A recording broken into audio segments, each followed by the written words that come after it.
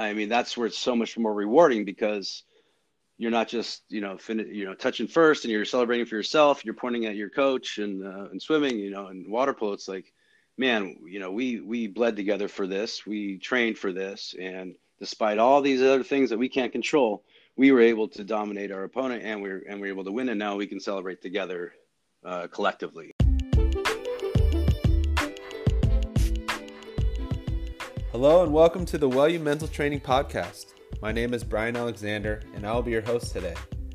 Our guest is current USA Men's National Water Polo Team Assistant Coach and Long Beach State University Head Water Polo Coach, Gavin Arroyo. He has coached at Long Beach State for 14 seasons, earning the Conference Coach of the Year award 3 times. Before transitioning to coaching, Gavin was an incredible athlete. He earned All-American honors at UC Berkeley, helping the team win 3 national championship titles.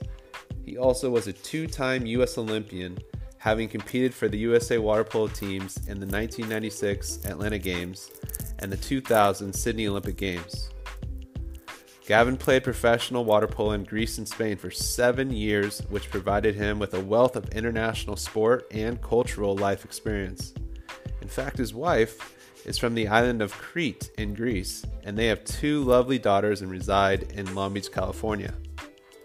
His wealth of knowledge, having played all around the world for some of the best coaches in the sport of water polo, as well as the guidance and mentorship he received growing up as a competitive swimmer, have shaped his coaching philosophy. A few things you will hear in this episode are differences he found between swimming and water polo, the impact of what you can and can't control in a team sport has on an athlete and on their parents, how the culture of his youth club shaped his mentality on race days, the importance of respect for all things in a sport and on a team, and a bit about the right match for student athletes seeking recruitment for colleges. There's a lot here, so you aren't going to want to miss a minute of this one. If you like what you hear, please give us a 5-star review on iTunes, Spotify, or wherever you're listening to this podcast, and search for the WellU app to download onto your device and engage in some athlete mental training. Now, let's dive into this episode with Coach Gavin Arroyo.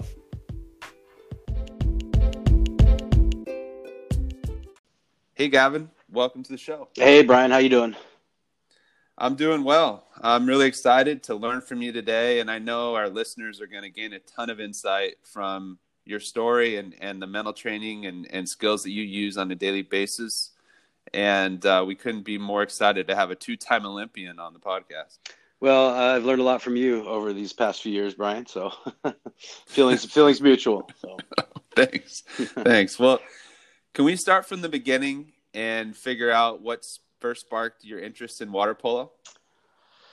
Yeah, I grew up a swimmer. Back then water polo wasn't as in depth as it is now. We probably had a 3-month season, through the age group programs before you got to high school. We'd go 2 nights a week, and so you were doing morning workouts for swimming, you do afternoon workout for swimming, and then for that 3-month period, 2 nights a week, you'd get to go, throw the ball around for an hour. So that was kind of the extent of where that started. My swim coach, Everett Uchiyama, he was a Long Beach, he came from Long Beach Beach Swim Club and then came to SoCal, and him and John Urbanchek and that group, they really pushed both water polo and swimming.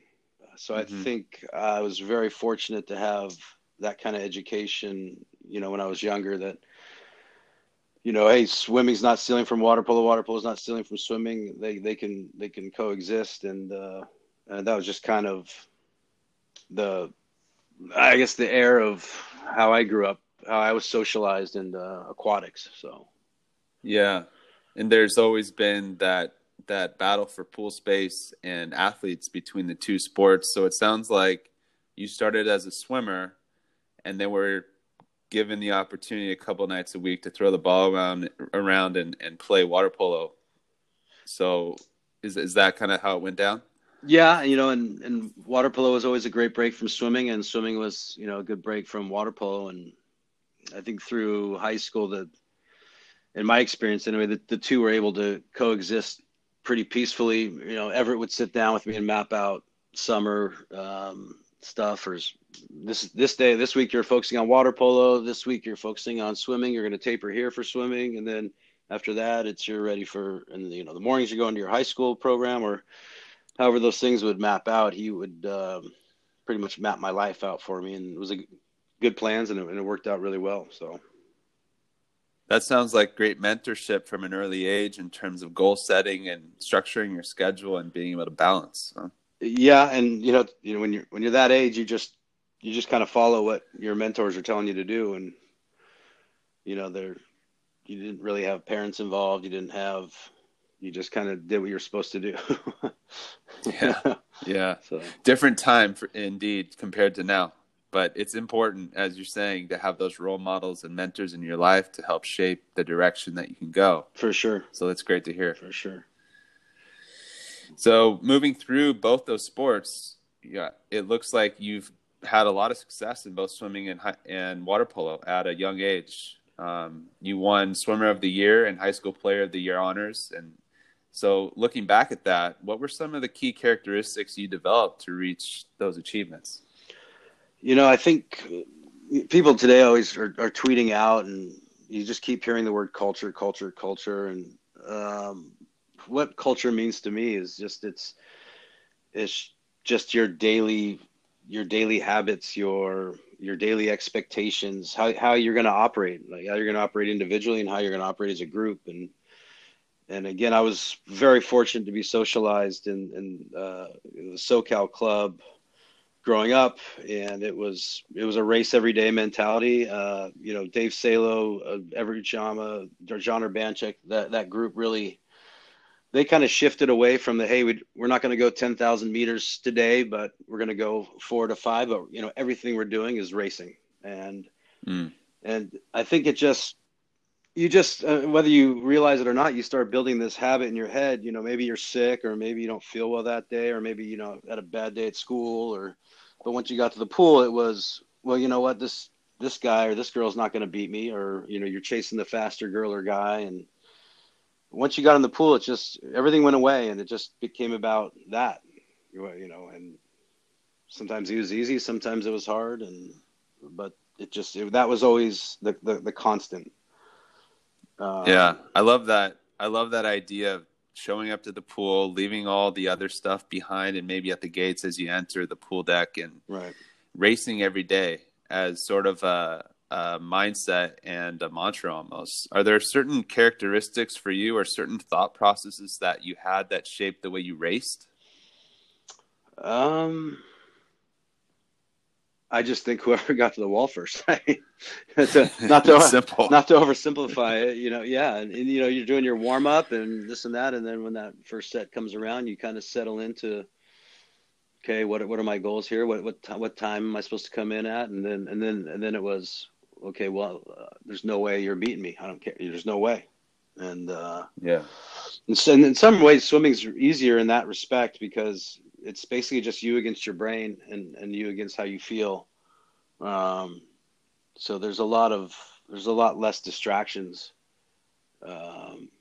in swimming. So yeah. How does that differ from playing water polo? God, I mean, how much time do we got? Let's go. Let's do it. No, I mean, it's stuff that you talk about with our guys all the time too. I mean, water polo is on so many levels so great, because there's so many things that you can't control. There's so many moving parts, and why it's so great for younger kids, especially this generation, is that you want to win. Okay, so but Johnny or Sally's not feeling well today, and they're not doing their job, or you're not feeling great and you're not doing your job, and or the referees are not great, and or your opponents are on fire that day, or all these things that are happening and going on at the same time, and trying to manage that mentally on what you can do and the steps, what your strategy on dealing with those things have tremendous value. I can't, you don't think about it when you're doing it. You don't think about it when you're going through, but as you get older and you start kind of dissecting and you start, let's say, looking at how kids behave with failure, and Yeah. then it starts just all kind of making sense. And I've had some conversations with some of our club parents, because my daughter's playing, and Mm. the parents are really on about playing time. The parents are really on about winning. The parents are really on about who's starting. The parents are really on about all this kind of stuff. And I just try to say, listen, your daughter's expected to be on time, right? Okay, well, she's getting more than most kids her age. Okay, now your daughter's experiencing some physical distress, and now your daughter's playing with maybe some girls that aren't nice to her, and now you got to navigate through those situations. And so you're navigating through all these things that bring so much value to things that the real world throws in your face every day, and they don't even realize that they're doing it. And that's the Yeah. beauty of it. With swimming and things like that, you show up, you race, you get out, you go home, and it's that simple. You either and you get tired, and then Yeah, you get you tired. get tired, Yeah. and you eat and you sleep well, and then you repeat. Yeah. But I just think that's the beauty of water polo, is just all those things that force, and parents too. It's great to watch the parents in the stands become unglued, because I think most of them are relatively successful in their daily lives, and they can't control the referees. They can't control their daughter or son's teammates. They can't. There's so many uncontrollables, and it's really interesting to watch people go nuts on the things that they can't control. So I think it's good for them Yeah. too, and hopefully they take a step back and say, "Oh my gosh, I acted really immaturely today." Yeah. Or maybe they acted great and Or they were great models yeah, for their kids, right? yeah. Yeah. I don't want to mention names, but I went to one game, and this group of parents were so amazingly well behaved, and the referee was maybe calling some calls against them. I was just kind of waiting for the explosion, and they just kept cheering for their kids, and I was like, wow, yeah, there is hope here in this realm. Yeah. Yeah. I love the message that you're sending, though, and the difference between an individual sport like swimming, where you actually can stay in your own lane, Right. right? And team sport like water polo, where so much changes in terms of what you can control Right. and what can distract you from that aspect of putting your effort and energy into those things. And in our WellU app, we have this program called Controlling the Controllables, Uh-huh. and we talk about how it helps athletes develop resilience. And what you're talking about in terms of struggle and going through the struggle and experiencing it, and then learning all these valuable life skills as you come through it and come out of it. I think that's really important for athletes to hear. Yeah, and I think really obviously after you're doing it for long enough, I think the goal is to get into just in my mind, a disposition. Like, I'm just going to be in this frame of mind where I'm confident and I'm feeling good about my decisions, and I'm not going to allow this to happen and let my training take over. And again, I know it's maybe so redundant for the things that you talk about a lot, but I think those things are pretty key. And Yeah. on the flip side on that too is when it all comes together and you do find success, when you do, let's say, win the game. I mean, that's where it's so much more rewarding, because you're not just touching first and you're celebrating for yourself. You're pointing at your coach, and swimming, and water polo. It's like, man, we bled together for this. We trained for this, and despite all these other things that we can't control, we were able to dominate our opponent, and we're able to win. And now we can celebrate together collectively. And that's for me, that was the transition away from swimming to water polo, was that, hey, here's Yeah. my best friends I get to hang out with, and we just look what we just did. Yeah. Yeah. So maybe we can move forward to competing at the highest level that you reached for the U.S. national team and the Olympic team. Yeah. And maybe you could talk about what that process was like for you competing for Team USA, whether it was the tryout part or the selection process and training and competitions. What was it like for you? I mean, I think it's definitely a process. I think there was some lessons along the way, if you will, or, there's, again, going back to mentors, Rich Corso and Ricardo Azevedo, kind of, I think your mentors need to, when you talk about goal setting, they need to plant the seed, put the dream in your head, something that you don't think. Some people, like some guys are just like, hey, I'm the best and nobody's going to touch me. And they don't, you really have to do some soul searching. And I was a little bit more, a little bit lower on confidence at times. And those mentors step in and say, no, listen, I think you could do this. In my opinion, if you did X, Y, and Z, I think you have a chance to do this. And then once that dream is settled in there, then you just go after it. I was on the junior team, didn't make the youth team, but on the junior team, we were training with Partizan was in town, the club from Yugoslavia, with Serbia now, and they were the best. At that time, the best club. And I had a swim meet. I was supposed to swim the 800 meter free on a Friday night, and we were supposed to scrimmage. And Ricardo was just like, "Hey, listen, I think you might be able to make an Olympic team if you really focused on water polo." So, wow. so kind of like stop messing around with this stuff. And that, and I think that was kind of a crossroad pivotal moment. And ironically, it was right in front of the gates at Long Beach State. Wow. Yeah. So, wow. That was a little foreshadowing there, huh? Yeah. And then going back and forth, going to training, went to Cal, swam, played water polo, and then, college is college. And when tryouts happened in 93, I was pretty out of shape. And at that age, you don't really realize how out of shape or how in shape you're supposed to be. And, Rich Corso pulled me aside and says, you better get your stuff together.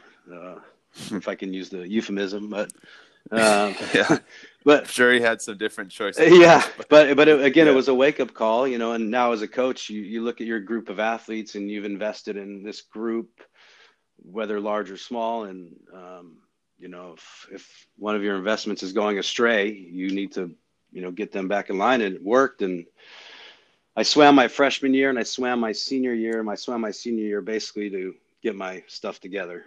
And it was really a good decision. And Rich,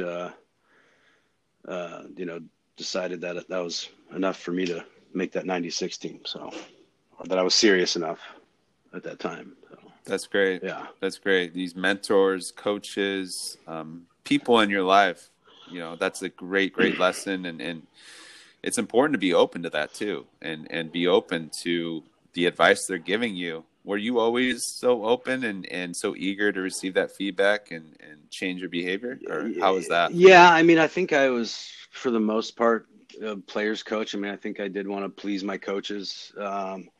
But I think like anything, life's happening. And I think as coaches, sometimes as coaches, water polo is our life or our sport's our life. But you got to remember that kids have other things going on too that are important to them. Their social aspect, whatever, just a whole bunch of things going on. So where sport fits into their priority may not be the same as yours. You've dedicated your life and your family's livelihood to the sport. And some kids are, hey, I'm just kind of playing water polo or finding that commitment level. So I think that's where coaches sometimes have to step back, and there's some ebb and flow, you look at when you look at the Michael Phelps and you look at some of these greats, and they're human, they've been swimming or doing their dedication to the sport for so long. They're going to get distracted for some time before they come back to what's important. You miss out on a lot. I never had a spring break growing up. I worked, I worked at Target for a week to do inventory, like to save money to go to Hawaii. There's training, there's trips, there's always something going on. And, kids need a break too, Yeah, sure. Yeah. That's a really important point. Well, maybe we could talk a little bit about what it was like for you playing professionally in Greece and Spain. I know I played over in both of those countries.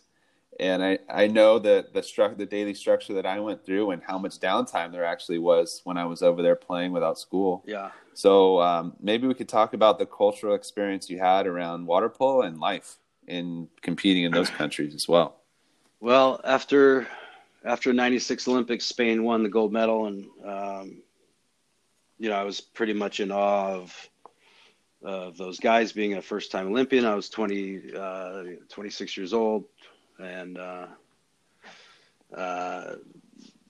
wanted to be with the best. And so right after the Olympics, I was able to get over to Barceloneta, play with Salvador Gomez, he's five-time Olympian. Anyway, well decorated, one of our greatest Right. Yeah. athletes. And I think each experience, there's tons of things you can learn. I mean, there's the coaches, there's the players, there's the country itself, taking it all in, and the hardships of being a foreigner, and maybe living a little less, living pretty, let's say, bare bones.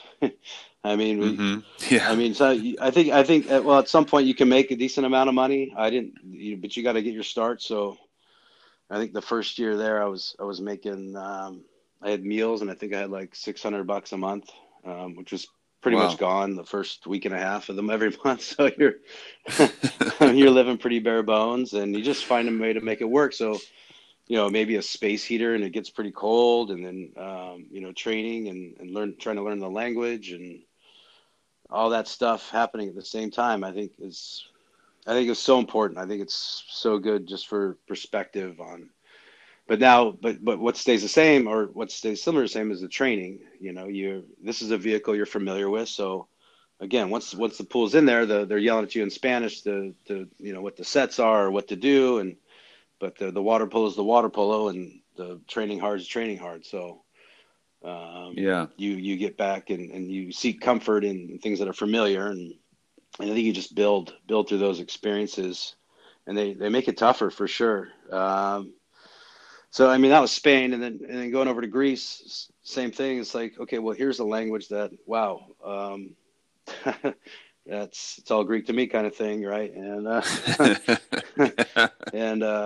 and it's a different, Athens is different than Barcelona. It's a different kind of culture, even though it's Europe.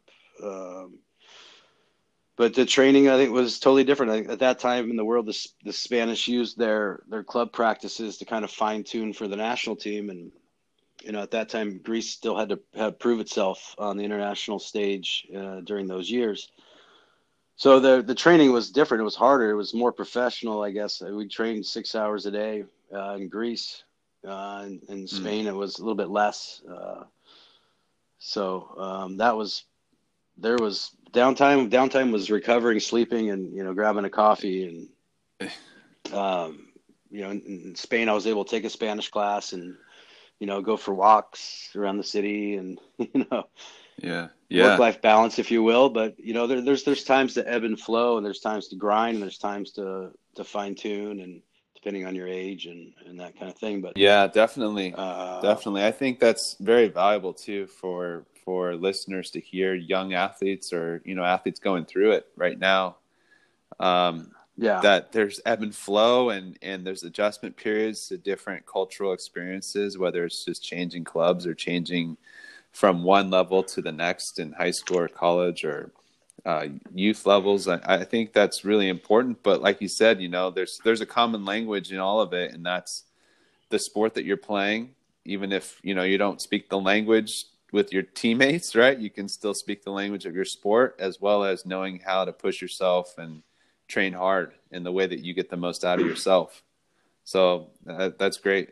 You talk about these ebb and flows, and as an athlete, you just kind of follow the program of your coaches and things like that, right? Like, it's okay to take an 8-month period where you're really digging into stuff, right? It's okay to, again, and then take like a month. It's almost like running, right? Like I've been trying to run, and I'll run this far, and then I'll walk for 30 seconds or a minute, and then I can run longer. Mm-hmm. So I think when you're going through these periodizations of transferring from high school to college and those things, of switch up if you switch up your training a little bit and lay on, sometimes the success failure, if you can take that out of, if it's weighing heavy on you, then swim more, or because in that there's not a lot of success failure in that part of it, right? Like if I'm shooting a lot and I'm missing and I don't feel good about my shot, then go swim. Like, yeah. And vice versa. I knew too that it would take, every time I switched clubs in Europe, it would take about 3 months to adapt before I started playing well. Okay. And initially I was pretty frustrated, because you're coming into a new job, if you will, and you want to prove that you can bring value, and things just aren't right, in your head, and then once you hit that comfort level, then I would take off. I just knew after the first 3 or 4 switches of club, then I'd just be like, okay, well, this is going to take 3 months. Just keep training, just stay with it. And then sure enough, you'd kind of start being who you are. Yeah. That's a really great example. I think that's very relevant, especially for confidence, and kind of like what you were saying when you're at Cal and trying to figure out your own path and your own confidence. But being able to adapt and say, hey, look, it's normal. It's normal to go through this phase of not seeing a lot of results, not playing the way you expect to play, or the way that you expected to be when you showed up, and just grinding and persevering through that struggle. That's really useful. Is that kind of what you experienced and how you saw it in terms of confidence and making adjustments and adapting? For sure. I mean, confidence is it's everything, right? And you're going to ebb and flow, and your confidence is based off usually your last performance, right? Or your last training, or your last game, and I think it's really important for kids to know that just because you have a bad day, it doesn't make you a bad player. I mean, I think our generation was raised in this a little bit more of a fixed mindset of, you're a winner or you're a loser, right? Or you do or do not, there is no try kind of thing. And I think it kind of wore on me in my career toward the end. I knew what I was capable of. I knew how I would perform. And if I wasn't hitting that standard, it was very frustrating for me. And that can weigh on you quite a bit. And over the course of time, it can be a lot. I think if we had someone like you when I was going through, I think I probably I would have played a little bit longer. It's just because back then you judge yourself on, and a lot of people do still today, is like, how many goals did I score? Or blah, blah. They're not focusing on these things that I know that you're talking about with our guys is, let's find those. Did I get a shot block in this situation? Did I make a great pass? Did I dictate in the press? Did I pull this guy out of position? Like finding little things that actually bring tons of value now that I'm a coach, that as a player, you're like, no, that's not enough. Like, if I don't have a 3-goal game, then I underperformed. And like, well, you're a defensive player. Like, what did the structure, what did the circumstances present to you in that game? Like, and then finding value, being smarter on judging yourself. Yeah. Finding value in the micro successes of your role on the team, right? That's exactly what I was supposed to say. Yes. No, it's true though. It's true. And we talk about those circumstances. Sometimes it's just the game's flow is not going to open up you to think, for you to have those micros or macro successes. Yeah.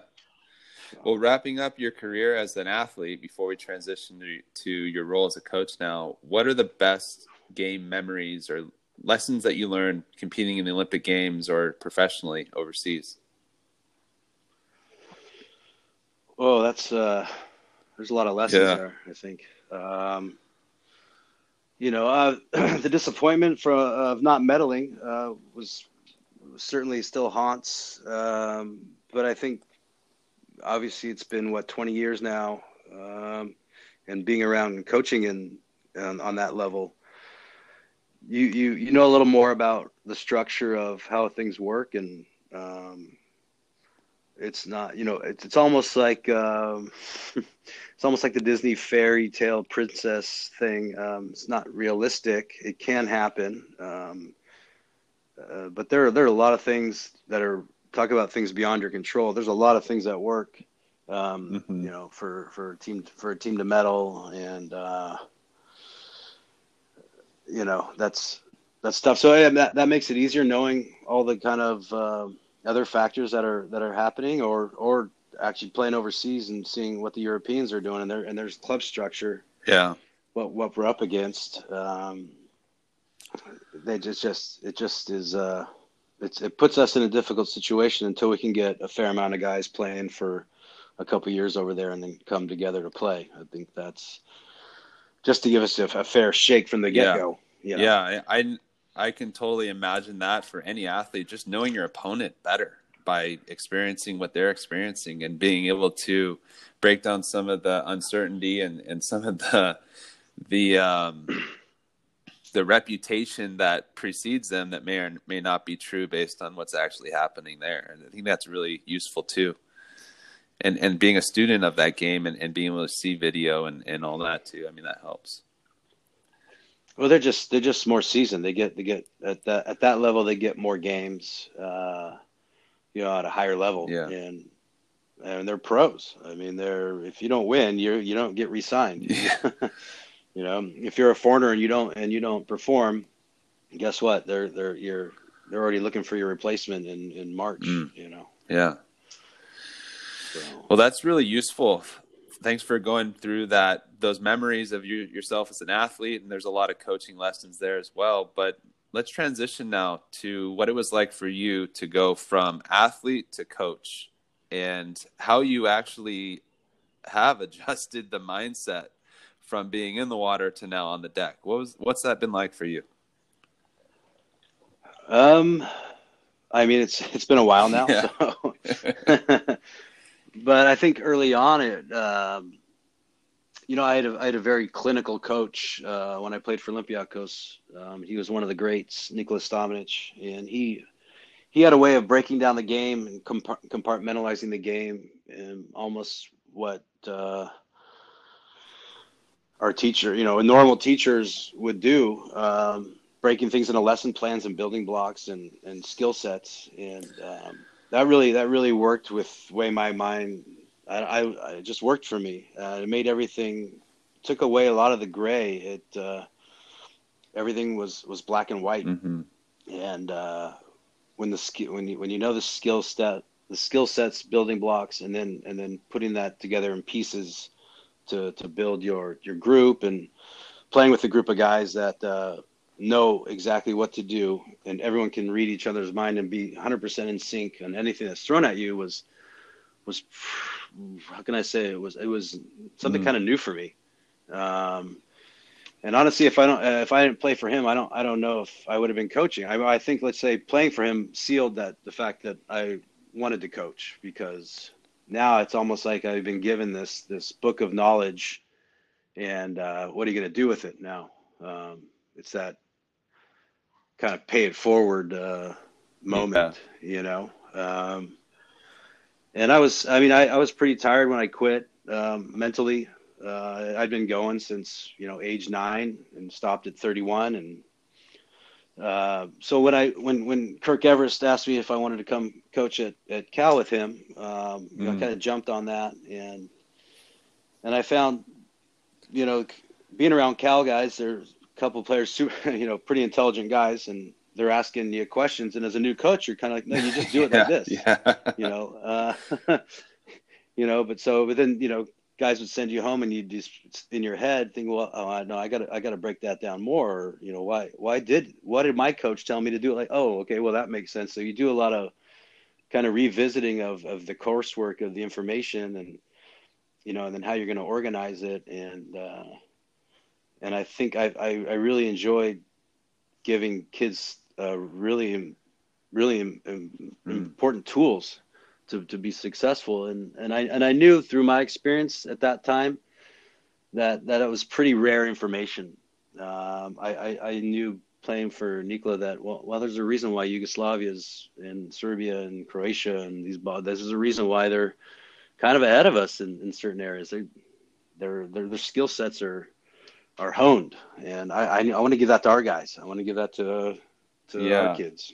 Yeah. So it sounds like you've learned a lot just by jumping right into it and giving an opportunity. But then again, all those mentors and all those coaches that you had, and especially with Stamenic, later in your career, just kind of watching and learning and absorbing as well, and seeing, okay, how do you adapt that in your own style, right?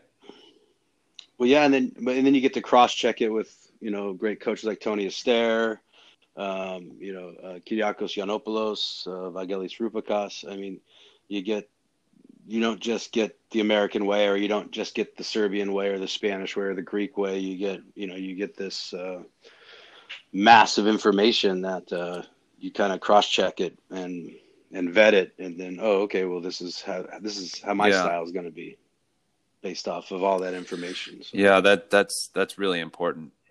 So what kind of roles do you see yourself having as a coach? Is it just coaching, or what kinds of roles do you see yourself having with the athletes that you coach? I guess you'd have to ask them.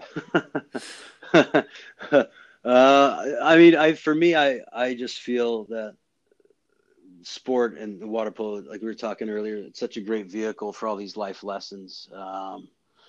And, again, going through it, you're thinking, oh, this is just what you're supposed to do. This is just how you're supposed to operate. And then, you start talking to employers or people that are looking for student athletes. Or there's a reason why they want student athletes, because they're used to waking up on time. They're used to doing the extra stuff after hours of work. They're used to just finding a way to win at whatever they're going to do.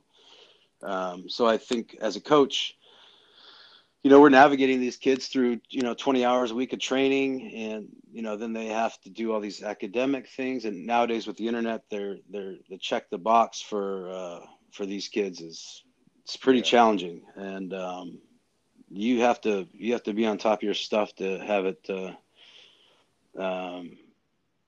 for all of it to work, or to be successful academically and athletically. And I think helping them navigate through that, and there's times to push, and there's times to, back off and be empathetic. And, but I think it's more like we talked about earlier, culture. We throw culture around a lot, but that's just a set of expectations on how we're going to operate. And for me and for my athletes, I hope it's very clear on, this is what we do. Like, this is how we're going to approach this situation. And then, everything else is up to the water polo gods, or up to, but we put everything into this that we could. So, if we're going to live by this code, and if it works out, great. If not, okay, we're at least we're true to our code. That's a really good point. I've read there's a lot of books out there around culture code and different things. But what are some of the guidelines of the values that you've used to define the code of culture with your athletes? How do you communicate it? Well, I think everything for me, respects everything. I mean, you respect yourself, you respect your suit, you respect the ball, you respect your teammate, you respect your administrators, you respect your boss, et cetera, et cetera. You respect training.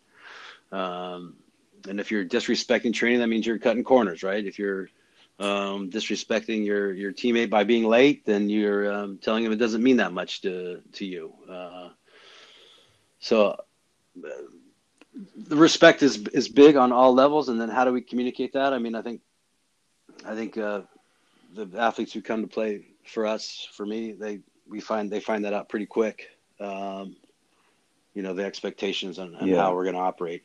So respect is respect in everything, a bunch of different areas, but that's really key. And it's kind of maybe a forgotten quality in younger generations in terms of what respect really means and how you operate on it. But that sounds really important, especially for a game that demands so much discipline.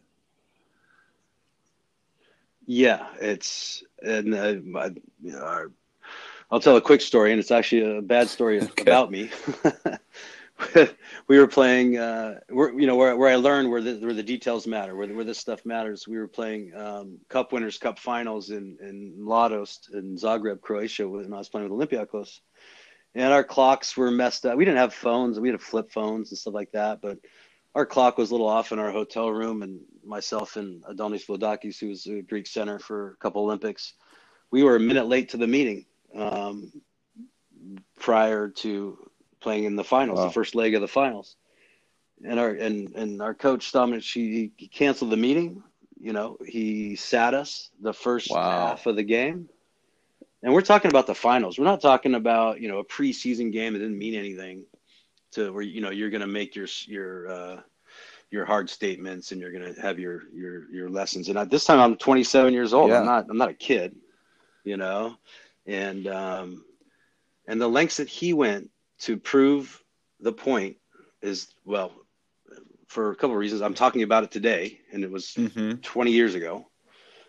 And you can guarantee I've never been late for anything in my life unless there's a real emergency. Because you are, even if you're a minute late, 5 minutes late, 30 seconds, you're disrespecting the whole group. And why were we the only two that were late? So obviously, in our immature way or non-professional way at that time, lesson. What learned, a lesson. Yeah, and I even got smacked in the head too. 27. Yeah, and you were probably one of the more veteran or one of the better players on the team, and a coach being able to look past the idea of, hey, we need our best team in the water. We need to focus just on winning. He's focused on life lessons, and he's focused on culture and what it takes to win. Yeah, and we lost that game. But back then it was a 2 game, so we lost bad there in Zagreb. But then when we came back we had a young team, a young Olympiacos team, and Mladost had great Croatian greats like Bukic and Simic and these guys, and they crushed us. And then so they expected just to come into Greece and walk through, and we beat them in Greece by 4 goals.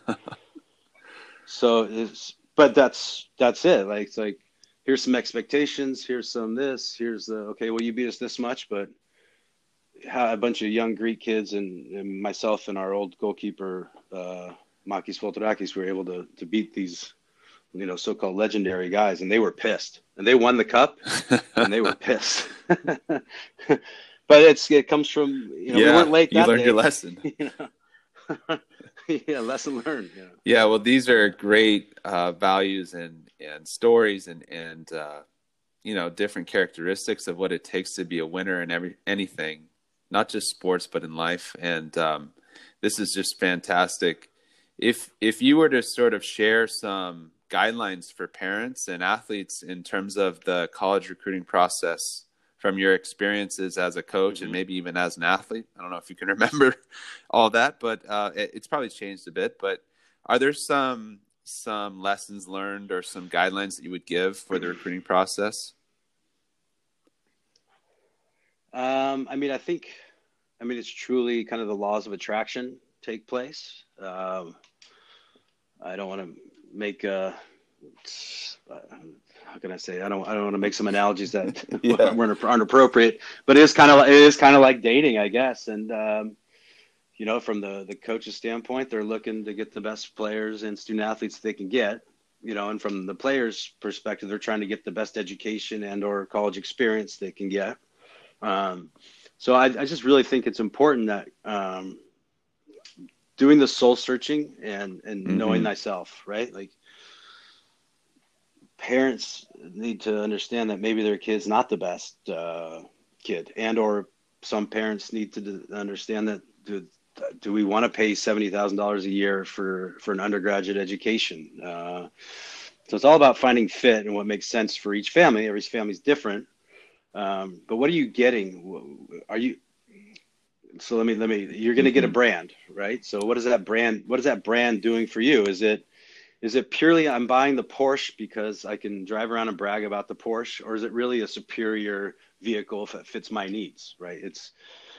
The parents really have to understand where they got to listen to their kids. They got to work, or they're going to be comfortable. It's not about the parents anymore. Like, the kids have to go and feel comfortable, like the team, like the coach, like the experience that they're going to have for 4 years. Because in all reality, our college experience is our biggest identity and brand moving forward in our life. It's, you see yourself as, a gaucho for life, and I'm a bear for life. It's in our society, it's a big identity thing. But also, what did you get out of your experience there? What skill sets did that experience give you that was unique to that time and that place and that coach, and what that university and that city was doing? Is it a small school, big school? What kind of, your kids, what kind of experience do they want? Where are they going to feel comfortable? Are they going to go and sit on the bench and never play, but they still got us a great education, and that's what you want? Great. But there's so many great programs and so many great coaches that kids are going to get a great, valuable education and a valuable experience. Yeah, but like you're saying, it depends on what you prioritize and what's the best cultural fit beyond just the label of being associated with a university and what that means. But we're talking about life education and a very important developmental stage of your kid's life. The type of music, the type of food, the type of experience they have in college stays with them. They're life-defining tastes and preferences, and so I think you have to factor that in too. I mean, I don't know. For me, Cal was a slam dunk because I wanted something different than Orange County. I wanted to experience the world. I wanted to experience different cultures. I wanted to, be dirty. Yeah. I don't know. See, I didn't want everything sparkly and clean and nice and perfect. I wanted a different experience, and that's what that provided for me. And I think that was great. Important for me. But everyone else has got to find out what that is. They got to find out what are the attributes of that experience that they think they might get. Yeah, so. That's great. Yeah, there's a ton of valuable insights in this interview today, Gavin. Thank you for joining us so much. And if to wrap up, are there any final thoughts that you wish to leave with listeners, whether as an athlete, parent, or coach, that could be listening to this today that they could walk away with and really apply in their own situation? Oh, wow. That's the big question. The big question. I don't know. I just say, just support your kids, whatever they're doing, and let them fight their battles, and just help them to pick them up when they fall down. And that's it. So, but let them fall. It's okay. Great message. Simple, clear, specific. Yeah, but hard, really hard. Well, we gotta learn to fail, right? I mean, we gotta learn to fail. Thanks, Gavin. How can people connect with you and follow you on social media? Well, at my age, I'm great at social media, but you can find me. I'm on Twitter. I think I've done a couple Instagrams, but a couple Instagram posts, but I tweet from time to time. But I'm on Long Beach State website for Long Beach related stuff. So you can find me. Yeah, thanks. We'll add some links to follow along through Long Beach State and maybe your Twitter handle for all the listeners if they want to reach out to you. But thanks again, Gavin. Thank you so much for all your insights and your experiences and lessons learned. And I know people are going to gain a ton from this. So thanks again, Gavin. I hope. Thank you. Thank you, Brian. Right. Stay safe. Stay safe. Thanks.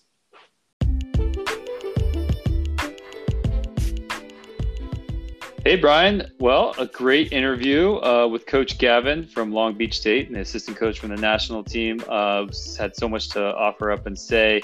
Anything stand out to you for our listeners and guests to take away? Yeah, there's a ton there. I really thought that he gave us a lot of perspective from both the athlete's point of view and from the coaching point of view. And the first thing that stood out to me, and I'm sure everybody took away how important this was to Coach Gavin, were the mentors in his life and how much valuable guidance they gave him, both at a young age and then all the way through college and then the national team and then even into his coaching career. Yeah, it definitely shaped who he was as a coach, or who he is as a coach. Just hearing all the stories and details of all the coaches, of how they kind of helped him along his way in this process. And one thing I've realized through our interviews is there's a common thread of a lot of the athletes had always had, or they seem to have had, like a coach or a mentor or somebody to have a belief system in their process. And he kind of pinpointed that as he switched from swimming into the Olympic arena, where he obviously was highly successful. I thought that was a common thread we keep kind of hearing on the podcast. Yeah, it makes a good position for mental coaching as mentorship as well, doesn't it? Yeah. I mean, it's just helping to install that, and we do hear that a lot from the older kind of coaches or athletes, where they, wish they had somebody to help them, and along the way as they were younger, even though they were still successful. So it does make that point pretty clear. What did you think about, I really kind of loved this concept he was presenting on ebb and flow in an athlete's journey on success and moving through the trials and tribulations. Yeah, I took away that he was talking about different adjustment periods as you transition, maybe even between teams or between seasons, or in his case, it was between countries and the cultural experiences he had, and how the emotions that you go through and that you become aware of within yourself, they kind of need to be brought to the surface. And as you learn more about yourself and through the experiences that you have, you realize, okay, what it really takes for you. And he mentioned he actually learned there was an actual timeline that of 3 months, I think he said, when he went to a new team in Europe, where he knew, okay, for the first 3 months, it's probably going to be a difficult transition period, whether it's language or if it's working with the new coach or the new team, or just learning the new city and the new landscape and figuring out where to go for groceries and how to live my life. So I think the ebb and flow and adjustments between the cultural experience he had really kind of gave him an idea of how to live his life. And coach, and he took that to all the way to the end with some of his coaching. I think you know the coach's name, but the coach that had sat him, for being a minute late to one of the most important games, and they were just a minute late, and that goes back to the details in which he was very aware of, all the little details matter, and he even mentioned your name, and kind of capitalizing that and working with his team is finding value in every little thing you do, because it all matters at the end. And sure enough, he was a minute late and they got benched for the first half. I mean, what a great life learning lesson, right? Could you imagine how many coaches do you know that would sit one of their best players in a championship game in a professional team even? I mean, that takes a lot of guts, right? It really does. I mean, and that shows how good of a coach he is, I think, because when I look at coaches like Popovich or some of these other coaches, they make sure that their players learn a life lesson or something that's going to go way beyond what the sport or the game is. Totally. And Gavin also said, coaches are like teachers, breaking things down into lessons plans and then teaching skill sets as building blocks. So kind of having this vision of what he wants his athletes to learn, but then figuring out ways to communicate the building blocks and then stack them one by one into this really detailed process. It really shapes kind of the trajectory an athlete goes through to mastering their craft. And I'm really happy that you asked him and he nailed it, in my opinion, on this recruiting piece for athletes, because I think it's just so true with the athlete, the parent, and the coach or the brand, and school, hit the perspective on that. What was your takeaway from his comments there on the recruiting process? Because it's so important for so many people right now. Yeah, and he mentioned a lot, and I think asked the question at the end of the interview, but truly for me, it started at the beginning of the interview in how it shaped his coaching philosophy and his style and what he looks for. Because at the end, he talked about it's really kind of finding this match and making sure that you're not only through the sport, but through the university and the team and the city that you're living in. I mean, it has to really fit with what you hope to get out of a cultural experience and an educational experience at a university, and figuring out the attributes of the cultural experience at a university you might want and what you think you might get. There's two different things: what you might want, but then also what you think you might get. And it starts with the mentality. Like for him, when he was swimming, it was the race every day mentality that he said was so simple for him, and learning to control the controllables in the individual team compared to the individual team sports situation or the, you know, the collective team sports like water polo or other, you know, more coactive team sports, and just kind of like really taking in all these factors that make it the right match for you.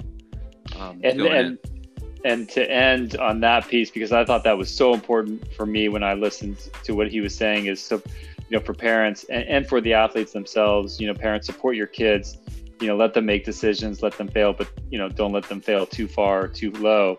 But really for the athletes and the kids going to schools, you know, you really have to make sure it's a good fit for you for a couple different areas. You know, the cultural experience, the college experience, and the sport experience. And I love empowering the athlete or the student to make that decision. So such a great interview, Brian, and you just brought a lot of stuff to the table for, I think, our listeners to kind of take home with. So I appreciate you for that, and Gavin for the time. Yeah, thanks, Ami. Thanks, everyone. Right.